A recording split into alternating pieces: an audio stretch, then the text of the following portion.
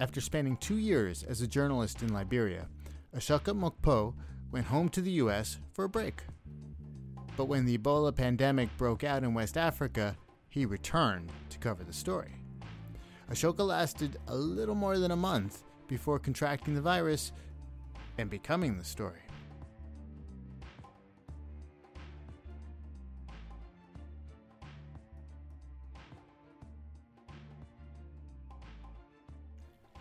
Thanks again for doing this. Appreciate it. And I thought we could start by putting us back to where you were. Was it 6 years ago, or 7? God, has it been that long now? So 2014. It's 2021. Yeah, just about 6.5 years. Shit. Wow. Life goes by fast. Even, it's good. It's good to be alive, but it flies. It's true. So you were in Liberia. Were you in Monrovia or elsewhere? Which period? When more specific. In 2014. In 2014, do you mean during the Ebola crisis? When Yes. I was reporting, or before that? Yeah, I was based out of Monrovia. I would go to rural parts of the country pretty frequently for my work, but once the Ebola thing got underway, we were sort of stuck in Monrovia after that. And then I actually went home. I'd been in Liberia for just over 2 years at that point. So I was basically at my fill and needed a little bit of time back in the States, spend some time with my friends, blah, blah, blah, whatever. I wasn't really sure what I was going to do next. And I wound up coming back to report on the crisis once it started to get in full swing. So when I left in May, I think it was, something like that, May or June, it was sort of like happening, but it was a real slow burn. It was sort of more like, oh, there's a couple of cases up in Guinea, but it's probably going to be okay. It's just, everybody's a little nervous. It wasn't actually until midsummer that things got kind of supercharged. So you came back at what point in 2014? I went back to Monrovia in the end of August. Okay. So somewhere around last week of August, somewhere first week of September. I can't remember exactly. That's fine. Yeah. And did you think twice about it? Or did people tell you were crazy, or no one had any idea? Of course I did. I mean, it was insane. It was like front page news everywhere in the world. Liberia melting down, Ebola crisis raging. It's definitely, I thought about it a lot, and I wouldn't say that I asked for advice because, it's a pretty simple decision of what you would tell someone in that position. But I don't know. I just made the decision. I just decided to do it. So I did. And do you know how long were you there once you returned, when you started getting symptoms? I was there for about a month reporting before I got symptomatic. So I think I always mess up this specific day, but I think I started to get sick on October 1st. Okay. So there was about a 4-week period, 4.5-week period that I was reporting for that before that happened. And so that's where things really start to accelerate. So you start to show symptoms, and what happens then? I get sick. Yeah. I go to a Doctors Without Borders clinic. I tell them I'm feeling pretty bad. You guys want to jab me with a needle and do a test? And they did, and womp womp. And then at some point, it's a long story. It's sort of hard to know. Right. No, but so that at the clinic they find that you're positive, and then do you go into isolation there? Do you go home? No. How's it working? No. I mean, well, there's all these sort of details to it, but So I went to the Doctors Without Borders clinic in Monrovia that had been up to that point basically like the destination for, I would say probably the majority of people who were getting sick would go to MSF just because it was the biggest. It was kind of perceived to be the most well-staffed, although we could talk about that because I actually think that that's not entirely true. And I had I feel bad saying this in public because whatever, but I would not have chosen the Doctors Without Borders clinic if I could have picked where I would have been treated because understandably they were prioritizing the safety of their staff to an extent, and I don't want to be like hyperbolic here, but to an extent they were prioritizing their staff safety over the potential treatments that they could have given patients. So the clearest example of this is that they weren't doing an IV rehydration for patients, whereas in the other clinics in the city they were. So when I got the positive diagnosis back, I initially was like, okay, well, I got to go to a different clinic. I don't want to be stuck somewhere that I'm not going to be able to have an IV. And we talked that through. And I think that the government, for very good reasons, didn't want me to leave the clinic and go somewhere else. And so I basically was just like, they're like, look, you're here. You're very, very sick. You are now contagious. You can kill someone. So this is where you're going to be. And I was not really at a point of wanting to fight that at that point. And, I don't want to it's so easy to get bogged down. There's so much detail to this whole thing, but the long and short of it, I would say, is that at that point, I didn't know if I was going to get home.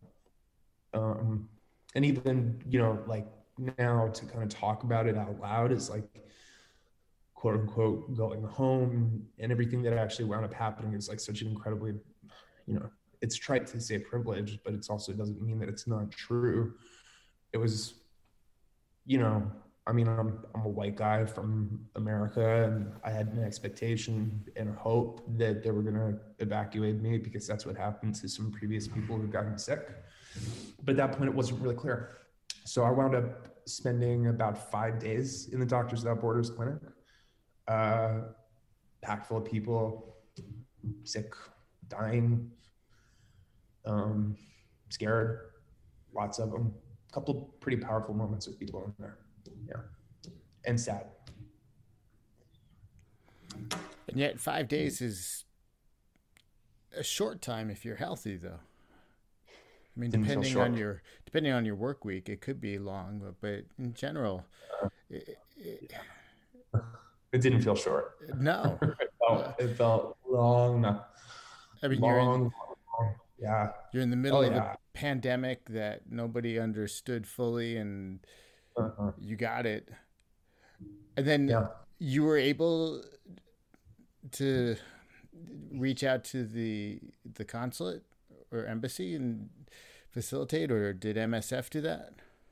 No, I think my parents were having a part of that. NBC had a big role. So I did to kind of fill in some of the gaps at this point. Not that this is relevant necessarily to the conversation that we're having, but I had been working with a crew from NBC for literally about 48 hours before I started to get symptomatic, which is, this is a whole other part of the shit show. But they were really helpful in terms of coordinating, talking to the right people about what was going to happen to me.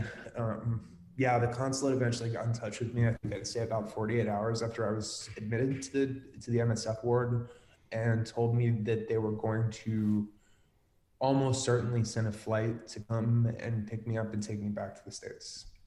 And that's what wound up happening, but it took about 5 days. And you are one of 6 people, I think, if I have it correct, who were treated in Western Europe or U.S. for Ebola. It's more than that. I think it's something like 12. 12? Yeah. There's a couple of people who actually managed to keep it secret, which I have to say I am envious of, frankly. I don't know. You're just dealt the deck that you're dealt. And I was fortunate, but the media attention was a little bit crazy. Well, yeah. And then you come to the States, and where did you go? Where were you treated? What The was? University of Nebraska Medical Center in Omaha, which turned out to be a great, incredible place to be treated with. It was, I mean, you couldn't have asked for a better place, but I remember being like, why the fuck are they taking me to Nebraska? What Nebraska was there? But it turns out that UNMC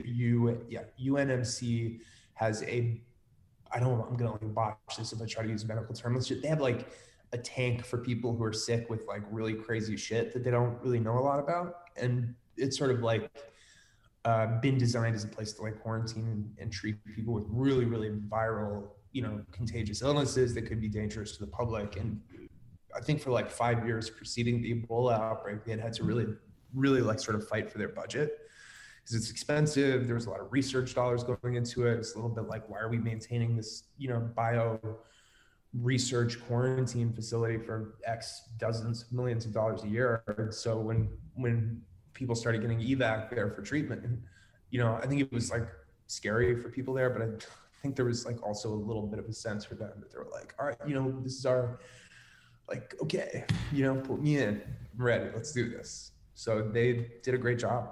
Saved my life, honestly. I mean, who knows what would happen if I'd stayed in Liberia. I got sick. Really, really, really sick. And how does that experience feel?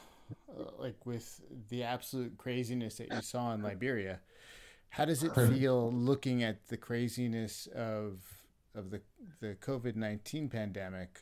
I mean, how did? I don't know.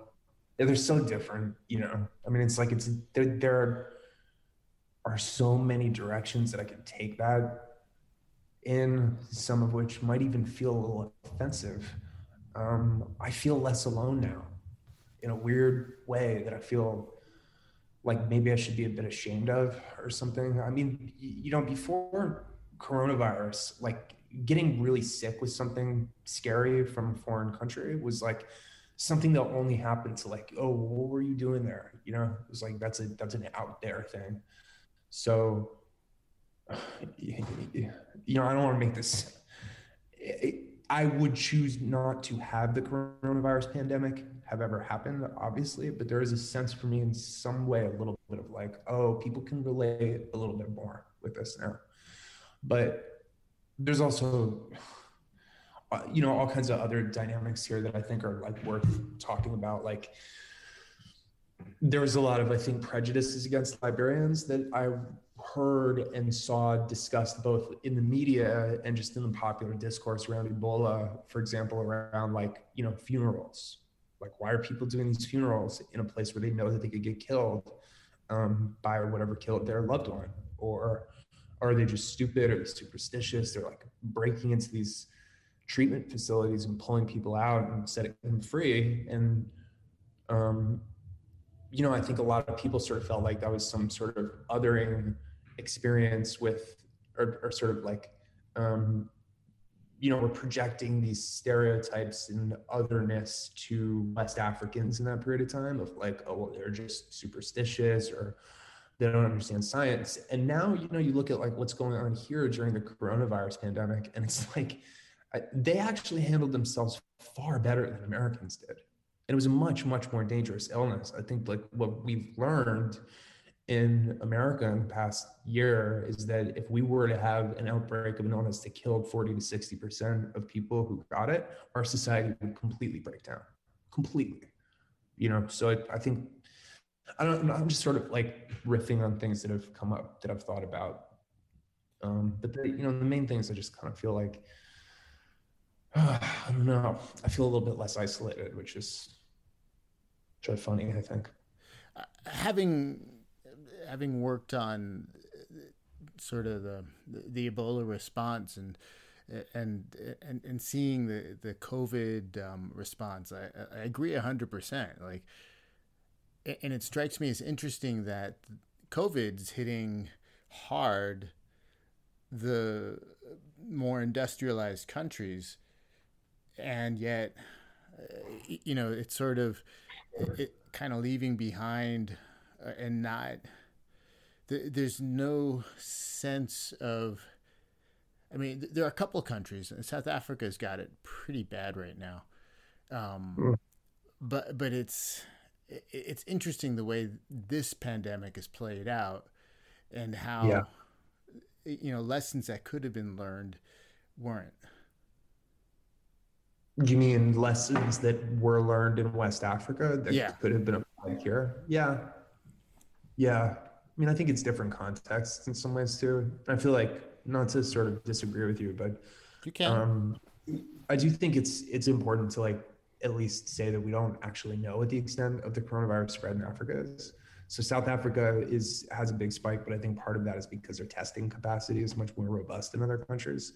That said, yeah, I mean, I don't think you have to like fall into this weird thing that people are like, well, when is it going to hit Africa? To say that, it's been surprising that it's been so um, controlled there. And it's a really, really positive surprise. I was worried, really worried. Right. And yet other diseases, control has been set back. Tuberculosis, for example, like everything Mm-hmm. got redirected, even though it could have just been combined. Yeah. Yeah. I mean, I'm not a super expert on health policy, so I Yeah. wouldn't want to open my big mouth and say something dumb here. But I mean, I think that the strain that this is putting on resources all over the continent is pretty unfortunate. And then also, I mean, the vaccine politics are just going to be like really, really upsetting and horrible. Like, do we really, it's not even a matter of when, I think it's if. Like, what do we think the likelihood is that we're going to get to like a substantial amount of vaccinations in Nigeria or Congo or Tanzania or something? These are countries that their lives aren't less valuable than ours. But it's sort of like I think something in the pandemic that's been, if there is I hesitate to call this a silver lining, but if there's been a sort of like value in some way to the pandemic, I think it's partially that it's like ripping the veneer off of like everything in our society and the way that global politics work, and just really showing us who we are. So I don't mean that to sound like a spiel, but I just think it's like worth saying. Well, certainly this would be the right venue for a spiel. Okay. because it because it is interesting. It's like, and I get your point on sort of going through something, and it's weird that you've been through it and nobody else has, and in some ways you're like that charity case that you never wanted to be, and everyone Yeah, accommodates you for that. sure. Yeah, it's pretty crazy. It's definitely a thing. Yeah. Where Yeah. does that take you next? Your focus as a reporter Yeah. has been human rights to a large extent, or is that just Yeah. recently? I would say that I have a kind of dual impulse in some way, that on one hand, I really liked craft. I really find myself compelled by craftsmanship, whether it's like writing or shooting footage, putting documentaries together. There's that sort of like passion for just like the tactile experience of reporting. And I think that's like exists in tandem for me of a very long running feeling of commitment, for lack of a better word, or just, I like, shit's fucked up. Human beings have value, planet has value. And I'm rambling a little bit, but most of my reporting has been about, I mean, for lack of a better word, yeah, either human rights, migrants' rights, the way that the environment and exploitation of it either makes people's lives better or harms them. So there's that sort of strain of, I'm not going to say idealism, because I don't feel stupid enough to think that we're like I'm a realist, but I'm also very angry. So I think that's like made a mark on the way that I do my work. And how does anger intersect with the survivor part of you? Is that Yeah. does be surviving such a crazy time and crazy disease, does that fuel the anger and motivate your reporting, or is it take the edge off No, it sometimes? I don't really feel like there's a big like pre-Ebola, post-Ebola thing with at least that part of how I approach the world. I will say that it simultaneously, and I've said this before, but it simultaneously made me much, much, much more conscious of the humanity of people who are on the other side of my camera lens or notebook. Having now, in some sense been that person, I think that that's left a mark for me of doubling down on the need to be very conscientious and generous and caring about people that I write about, because you can really take a lot away from people with turning into a subject of journalism. And then the other part of that, and this is probably the more like relatable part, is just like I'm more careful now, and that's a much bigger part of my approach to journalism at this point. Is I think of stories more as what can I tell that will move someone emotionally or help them to understand something that they didn't understand before. And I'm much less in this juvenile frame of mind of just like something fucked up is happening, let me go as close to it as I can, because that I I don't feel like I was insanely reckless when I look back on it. I kind of did just about like what all the other reporters were doing, and in some cases less, to be frank with you. But I used to feel invincible, and now I don't. And in some sense, I actually think that's a gift, because I feel like it's broadened the way that I approach my work in a way that I'm grateful for. I think that sounds like it's like um, like a nice little fairy tale or something, but it's true. It really is true. That left a mark for me, and it really shifted, Well, the way that I kind of conceive of and think of journalism. especially if you're interviewing people who are exceptionally vulnerable, who have been through the ringer and seen the worst of it. Yeah, yeah, yeah. Uh, You got it. I mean, it's being both delicate and being and protective of Mm-hmm. like how much identity to reveal and whether that'll have impacts. I was not prepared on any level for just how much of your identity and your relationship with yourself gets lost once you become the subject of intense media coverage. And even since then, I've had these experiences where I've done a piece on someone, or I've written something where someone is a main character, and everything's fine and they're really excited about it, and we have these like multiple interviews, we spent a lot of time with each other, and then when the article actually comes out, it's often a real moment of horror for people, because they see themselves portrayed on the page in a way that doesn't really capture the full range of who they are. Nobody sees themselves as a victim alone.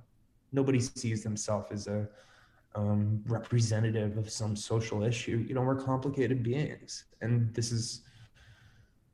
I try to be as nuanced as I can when I write about people, but to do journalism, you kind of have to, like, I'm going to be frank, you are in some sense using people to tell stories, and the purpose behind those stories can either be your career, or it could be, a real sense of, that you think it's important for people to know more about whatever it is they're going through, because it affects a big group of people. But this is a circuitous way of me saying that my experience of having my ownership over myself completely taken away from me has made me much more sympathetic to what power I have as a writer, and what responsibility that brings to be really thoughtful with people about, like, you know, this is going to come out.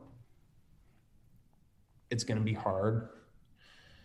I don't know. Maybe it's just a subconscious kind of thing, but I just, I've said this to people a bunch, but it's really true that actually the media coverage part of the whole thing was a lot harder for me than the illness itself. The illness itself was like a little bit of like, it was awful. You know, I'm not going to downplay the realities of having the Ebola virus. It's a fucking shit show.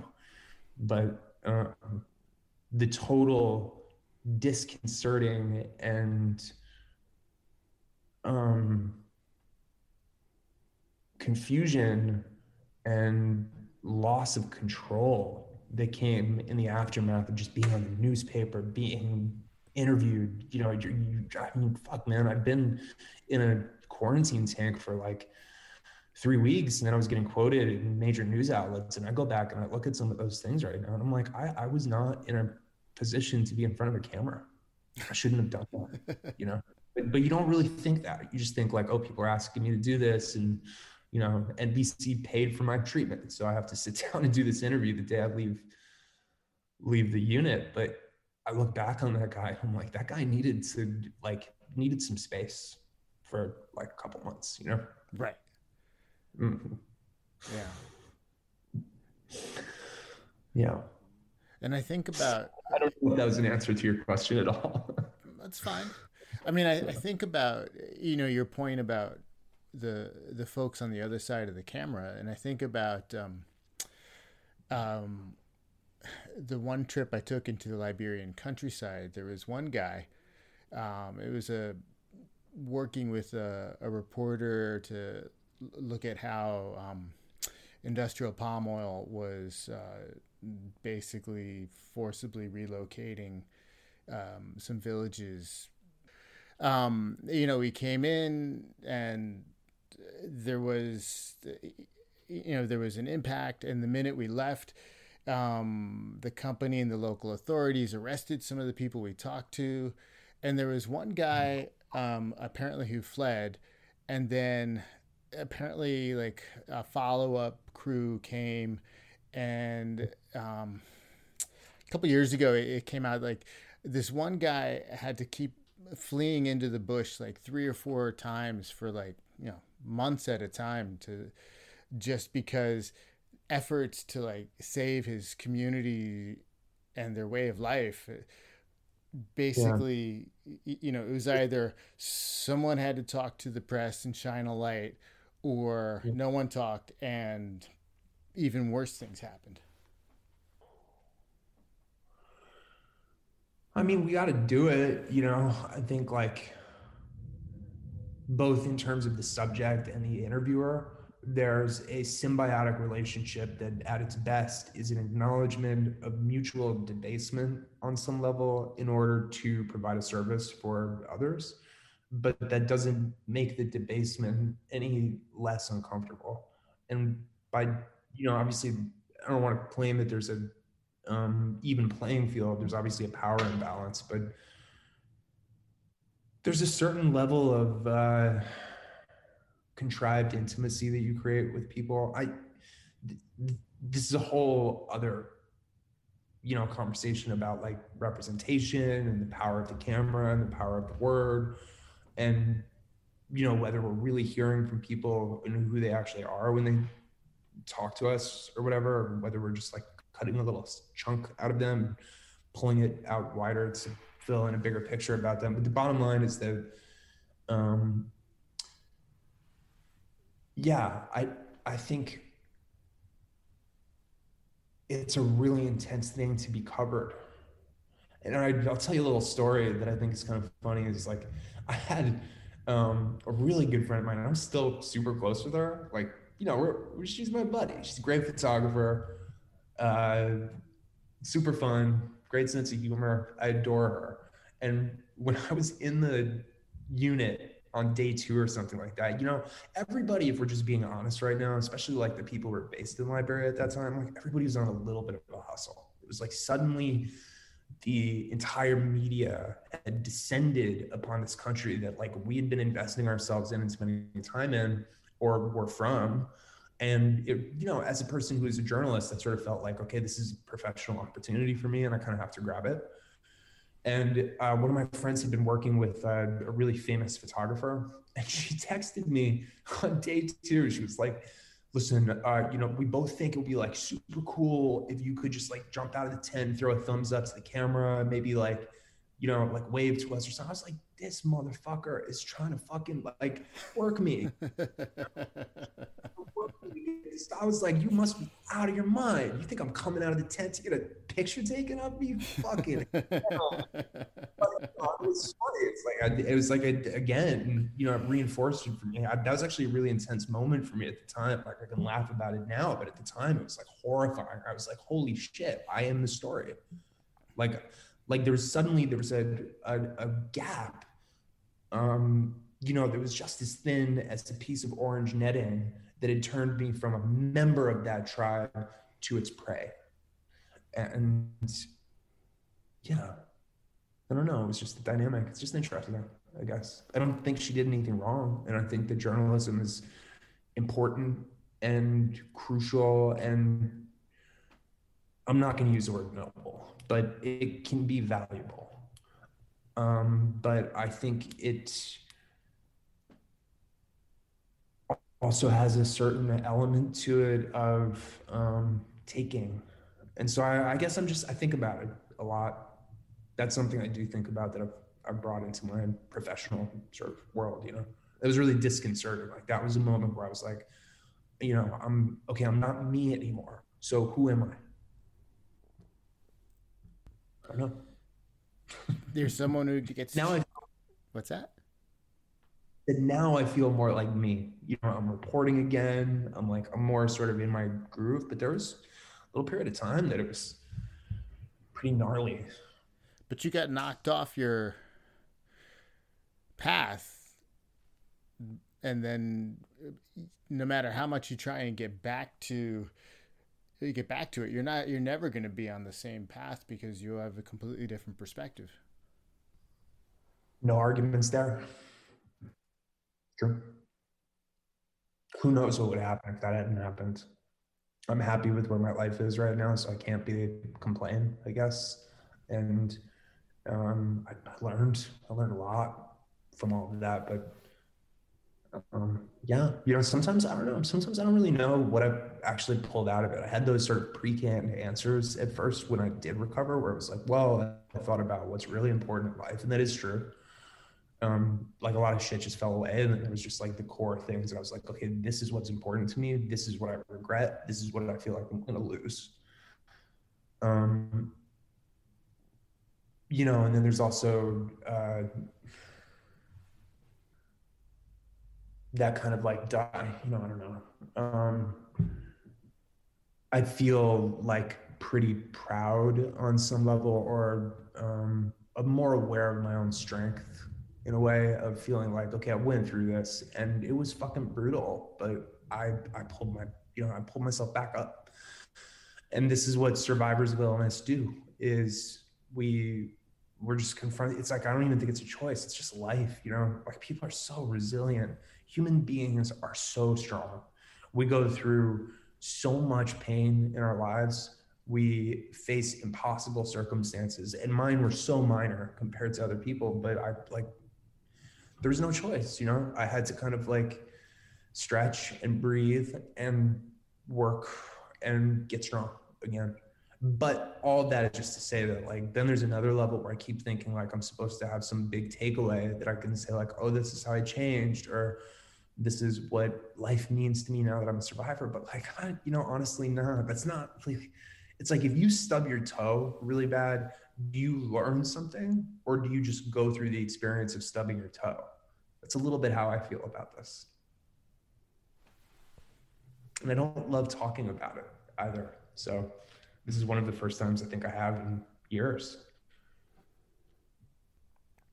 Yeah, I'm sorry. I feel like I just rambled for 45 minutes. I think that's the point of a podcast, though.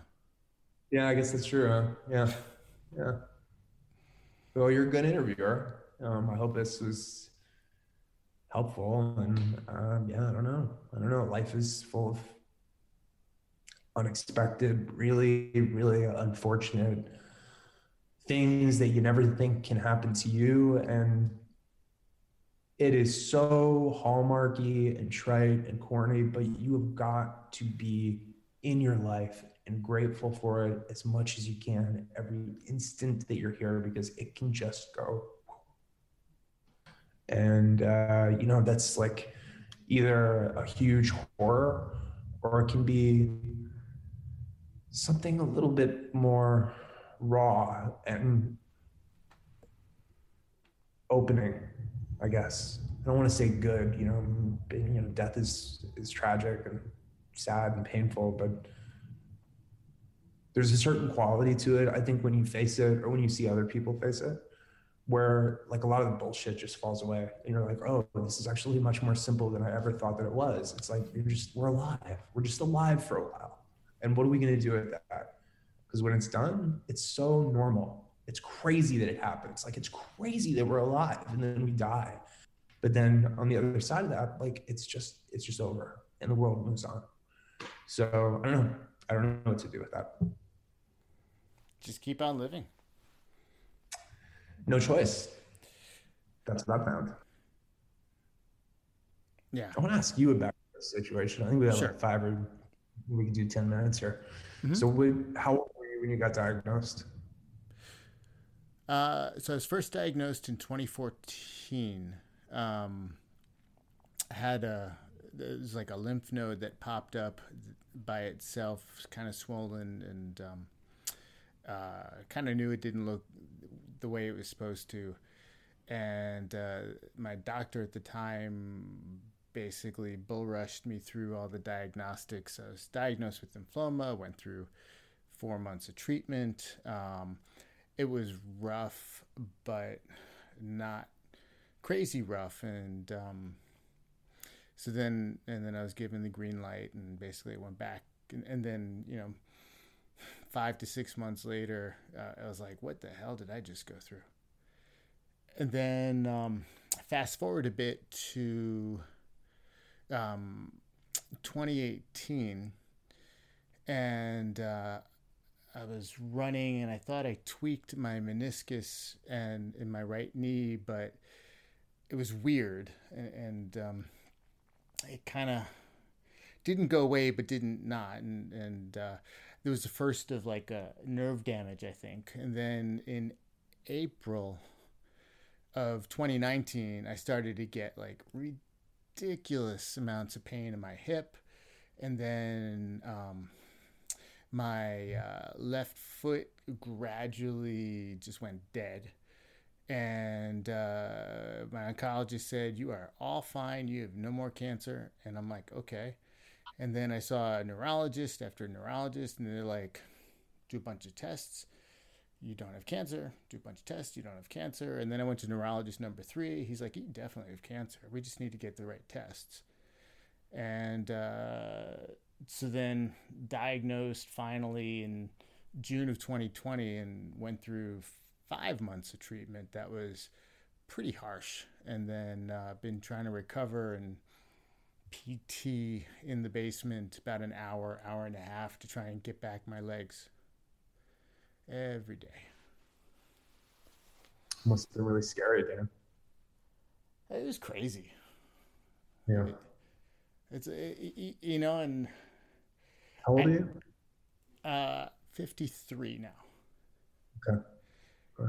And a healthy guy, like running a lot, play way too much ultimate frisbee, and in fact, the last thing I did sports wise was win a 15 over.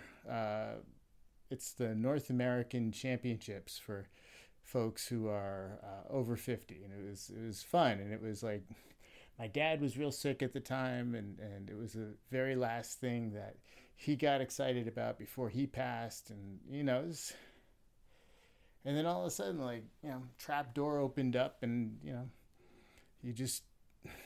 you fall through a pit, and you just wonder when you're going to hit the end. You have no idea. You could sort of see, but you just have no idea just the depths of how it hurts your family, but it's not your fault, but it still takes its toll. Yeah, because you feel like it's like your fault or something, or you feel like it's like you're the cause of their pain, even though the reason that they're in so much pain is that they love you. Yeah, and you know, and you are, but it's not your fault. But you know, yeah, it's nuts. Yeah, life is pretty cruel, huh?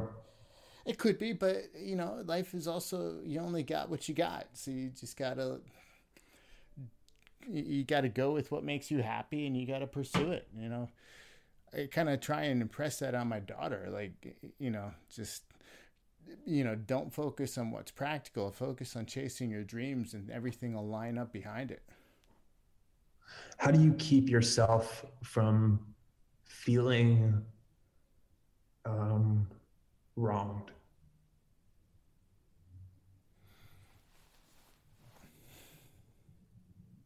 Does that make sense? That It question? does. It totally, you know, and I think there are times, especially at the end of the day when I'm tired and you know, like I kind of let my guard down and the walls come down, and you know, I'm tired and I get like super depressed and just like really frustrated that this has happened to me and my life has changed and I might not ever run again.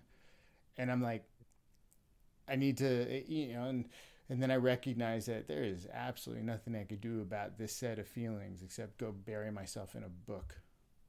Totally. That's like sort of, I feel like is kind of the thing about illness and mortality is that, like, you know, we're so hardwired to think that we can figure shit out and that we could like get to some place of like, oh, well, you know, here's why this is okay.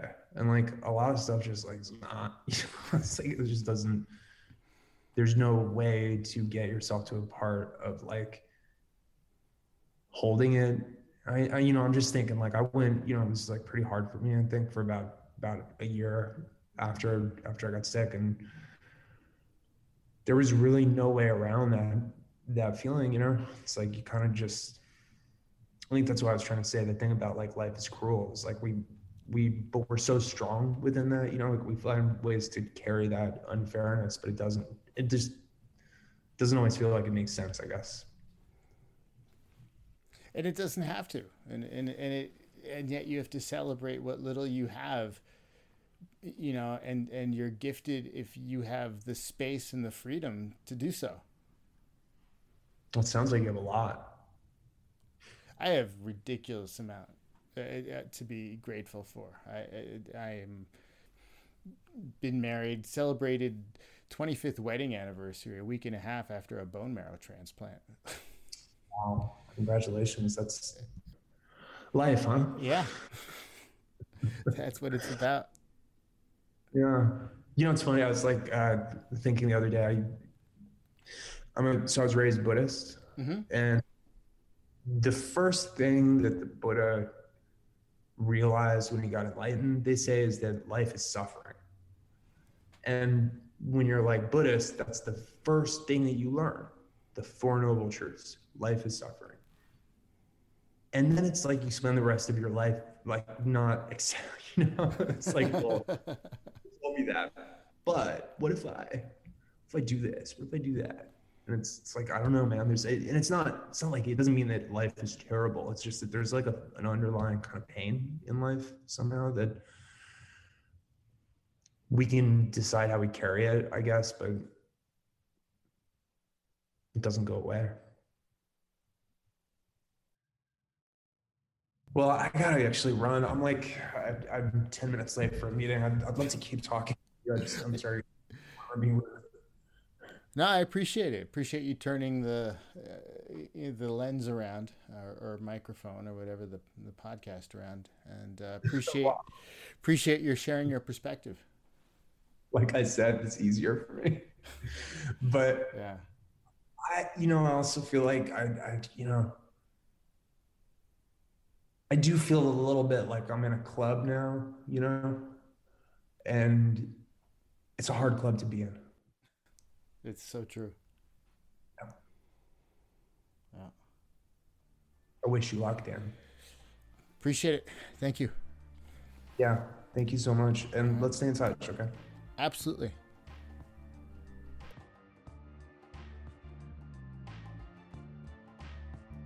Thank you for listening to this episode of Surviving, a series of conversations with people who've gone through all sorts of trauma and disease. Not everyone needs the services of a national biohazard medical unit and laboratory, though.